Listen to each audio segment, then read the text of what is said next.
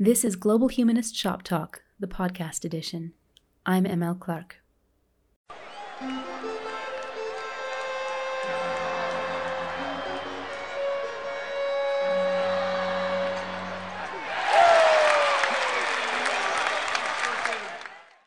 If listeners recall episode 8 on the humanist astronomer, they'll remember that I do try to leave my comfort zone with these topics too. Rather than simply share histories and ideas that I've played around with for a while, I also want to push past my own information silo, my own seasoned understanding of what is valuable and what is not, to see what I've been missing. That's why, from the very outset of this podcast's production, I intentionally put a few objects and concepts in the roster that I myself struggle to fit neatly into views of a more humanist world. And sports shoe enthusiasts? Oh my yes, they are definitely a big part of that personal struggle. I've seen references to sneakerheads in shows like Blackish and The Shy, and before researching this episode, I vaguely knew their origin story around Michael Jordan, along with, for some blisteringly useless reason, thank you, infotainment-driven online media, the fact that a lot of famous white people, such as Mark Wahlberg, John Mayer, and Justin Timberlake, are proud collectors too. But when a whole Netflix miniseries dedicated to the phenomenon, 2020's Sneakerheads, sported characters who regarded high-end sneaker and trainer aficionados with the greatest of skepticism, I still can't say that I blamed them. Granted, hobbies exist in many different forms and collecting has all kinds of eccentricities, but for some reason the specific object being coveted just rubbed me the wrong way.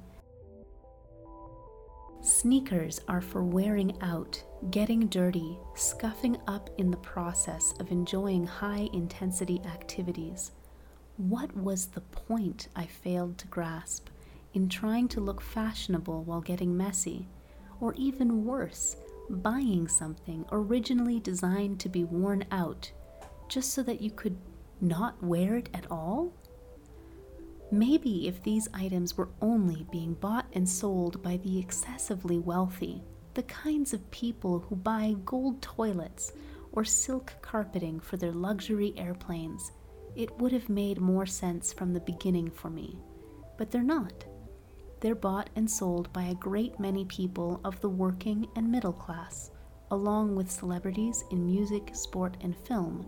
And also, despite the rather distinct and culturally specific backstory in the original trend cycle, they're now increasingly the luxury purchase among millennials, even surpassing the luxury purse market.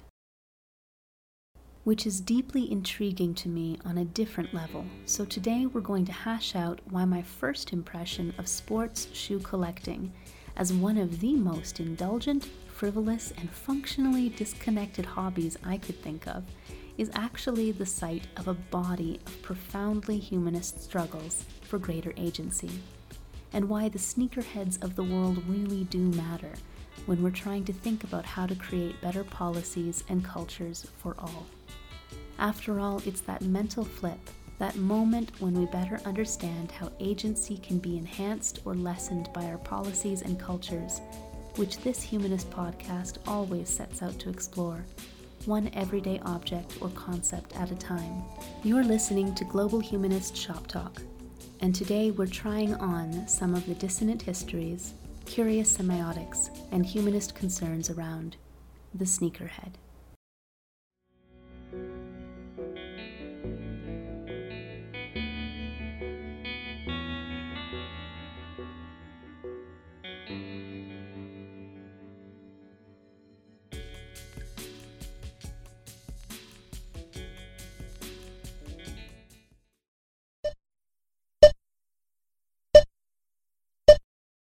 Okay, so right from the start, I need to reaffirm that I am not a shoe person. or a fashion person in general. My family of 4 kids was dressed in Kmart, Zellers, and Value Village, and amid all the financial anxieties in the backdrop of our household, I never went the route that many kids in these situations often do. I never started coveting a particular brand name as if owning a particular piece of clothing would somehow elevate me and make life okay. It wasn't, for me, an aspirational escape. That's what reading was for. But for many children and adults, owning a brand name product does feel like a game changer. And it's in this context that we go back to the beginning of the sneakerhead phenomenon, with the rise of basketball legend Michael Jordan. Michael Jordan was an unproven element in the professional league, but an absolute legend already within the U.S. Olympic basketball team, where he averaged 17.7 points per game. Going into a $500,000 5-year contract with the NBA, he wasn't originally keen on talking to Nike, a brand far lower on the courts in those days than Adidas and Converse. Jordan had savvy parents, though, and his mother pushed him ahead of his 1984-85 rookie season with the Chicago Bulls to consider Nike's pitch. His dad was also instructive in this deal, being firm that if Nike wanted his son, they needed to give him his own line. Go team supportive parents, right? Jordan came into his first season as the number 3 draft pick on a team that looked like underdogs on paper, and then the miracle occurred. All 3 brands, Michael Jordan, Nike, and the Chicago Bulls, rose through the ranks together in the late 80s and early 90s.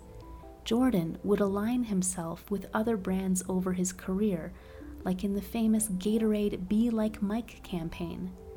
But it's his relationship with Nike that has made him the most money, over $1 billion, in his career to date. At the heart of this success story had to be a villain, though, and that's where the story of sneakerhead culture proves particularly fascinating. In this case, the villain was the NBA itself, which famously fined Jordan $5,000 US in that first season for wearing different colors than were permitted on the court. A red and black colorway, that is, instead of the 51% white league standard. Nike, however, saw the NBA's decision as an excellent opportunity to double down on marketing, so it paid the fine and kept paying the penalty, while making a big splash about Michael Jordan's playfully rebellious streak in product ad campaigns that ran alongside his exceptional first season as an individual and team player for the Bulls. Amusingly enough, that first fine probably wasn't for the iconic Air Jordan 1s that fans flocked to buy in aspirational support of Jordan's rise to fame, despite NBA's oppressive rules against being a stylish champion on the court. No, the shoe that was first banned was the Nike Airship 1984, designed by Bruce Kilgore, a prototype of sorts for the coming Jordans. But every ensuing season, Nike dropped a new Air Jordan design, which went a long way to building brand loyalty. Fans of Jordan's rise and his role in the equally rising star of the Bulls were kept relentlessly hungry for the latest trend with which to signal their endorsement and participation from the sidelines in his ascent.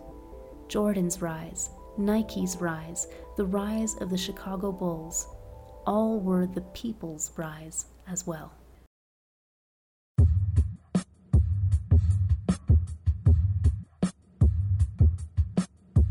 The people being predominantly young African American men in the U.S., who were and remain a key demographic in sneakerhead culture.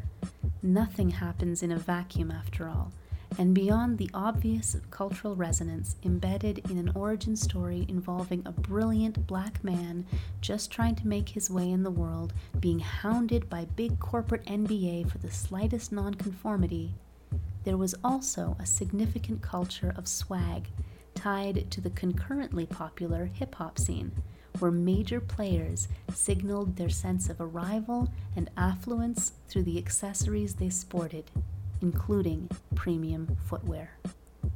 I mean, you don't get any more obvious about this than in the lyrics to Run DMC's My Adidas, a 1986 song about the singer's love for their footwear, which led to the very first endorsement of a musical act by an athletics company. There's an apocryphal story that the song was written on angel dust, which I think was quite important in helping the group avoid accusations of having written the piece expressly to get an endorsement. When the song goes, "And out of my sneakers I did speak, I wore my sneakers, but I'm not a sneak," there's a real sense of a manifesto embedded here, of material culture saying something material too about the people who use it. But as manifestos for shoe culture go, you probably can't get much more iconic than Tommy Smith, who on October 16, 1968 stood on his podium to receive a medal for breaking the 20-second barrier in the 200-meter sprint with a Black Power salute and his Puma suedes in hand.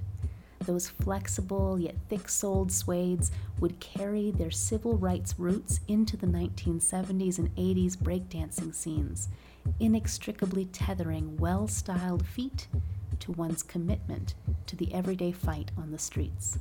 So yes, Jordan's drops were in the form of savage dunking on the court, rather than new singles or full albums, but the same sense of how one performs celebrity and resistance manifested equally across these disciplines. Hip-hop artists and basketball superstars both needed their high-quality sneaks to stay fresh and authentic. And anyone who was truly part of the culture, the community, the whole vibe of the era would best be looking to buy the material comforts and swag that would help them stay their freshest too.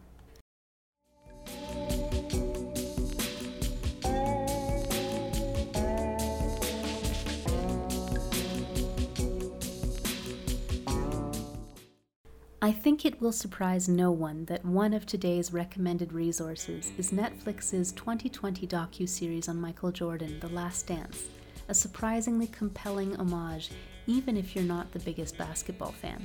Hilariously, I should add that my own aversion is sensory. The sound of the sneakers on the court was always difficult for me to process, but I can watch a game just fine with the volume down.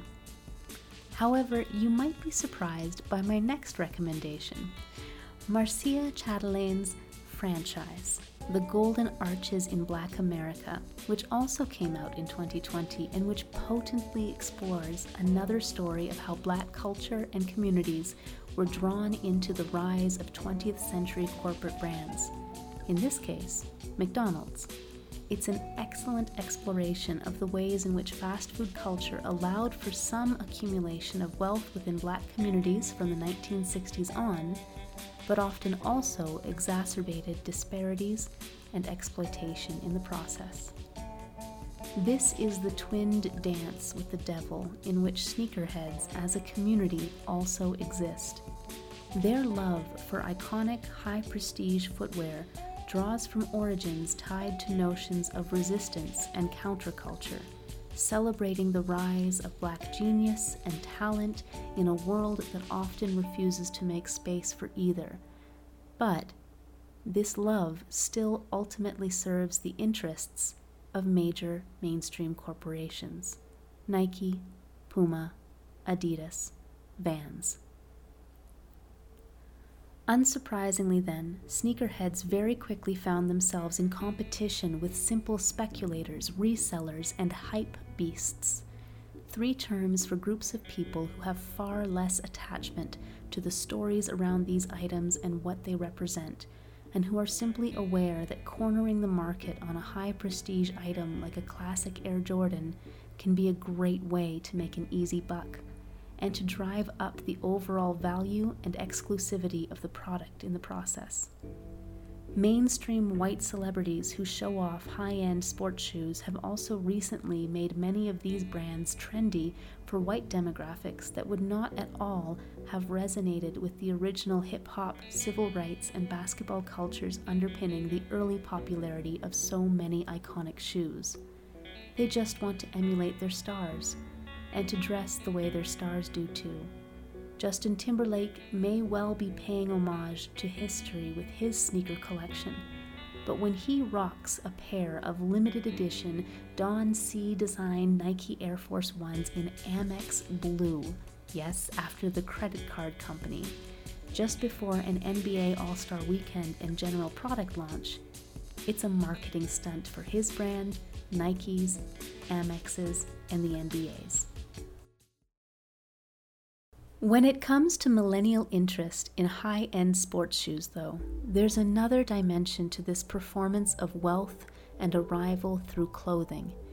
Every generation performs affluence differently. In the past, keeping up with the Joneses might have meant buying the latest model of car every year. But more recently, people tend to flaunt their financial stability through lifestyle choices that perform their ability to be selective and to use their time for self-care in a way that working classes cannot. Millennials are a strange bunch, though, because we don't really have wealth, not at the same levels as preceding generations for this point in our careers. And yet, we were raised all through that era of material signaling of our cultural values. We want to be able to perform a little bit of luxury through our purchases. While buying a home or even a car now often feels challenging, though, we can still manifest affectations of class identity through smaller items, our clothing, for instance. And with pandemic, too, a shift to more relaxed fashions, including the increasing acceptability of stylized sneakers in the workplace, was only to be expected. In the roaring 1920s, we saw something similar, a significant shift away from elaborate bras and an increase in flats over high heels, after people had also gone through prolonged seasons of at-home isolation during the global outbreak of influenza. The rising role of Chinese production in the making of today's high-prestige shoes also brings other questions to bear about what the product now represents. Can we still see in sneakers a clear connection to major resistance figures in Black U.S. history, or does owning a pair now simply represent one's ability to access the trendiest swag in today's market, irrespective of its origin story?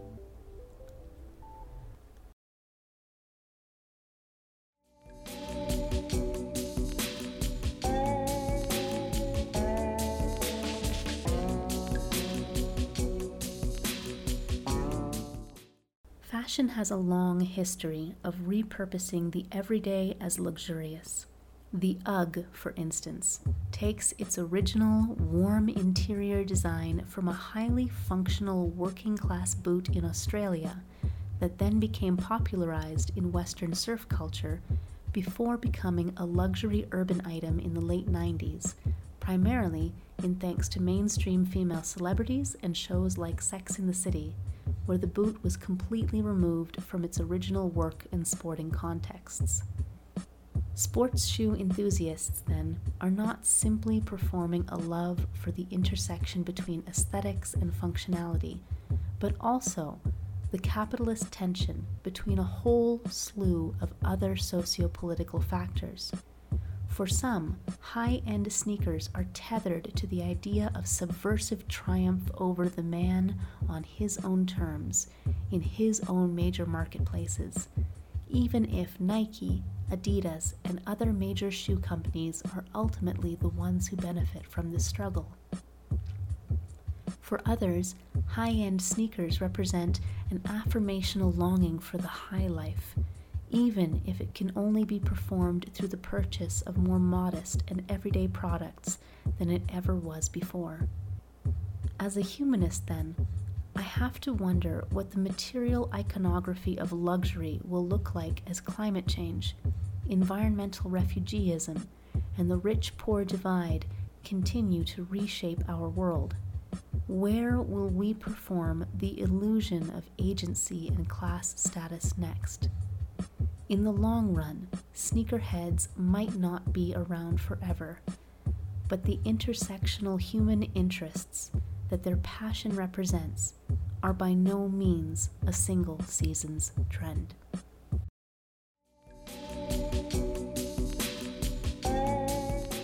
This has been Global Humanist Shop Talk Podcast Edition with M.L. Clark. New episodes launch every other Friday, first to Global Humanist Shop Talk, the column available at Only Sky, and then to other podcast distributors. Maurizio Ferraz is my one-man dream team of an audio production specialist. Studio space and resources were provided by Agencia El Grifo.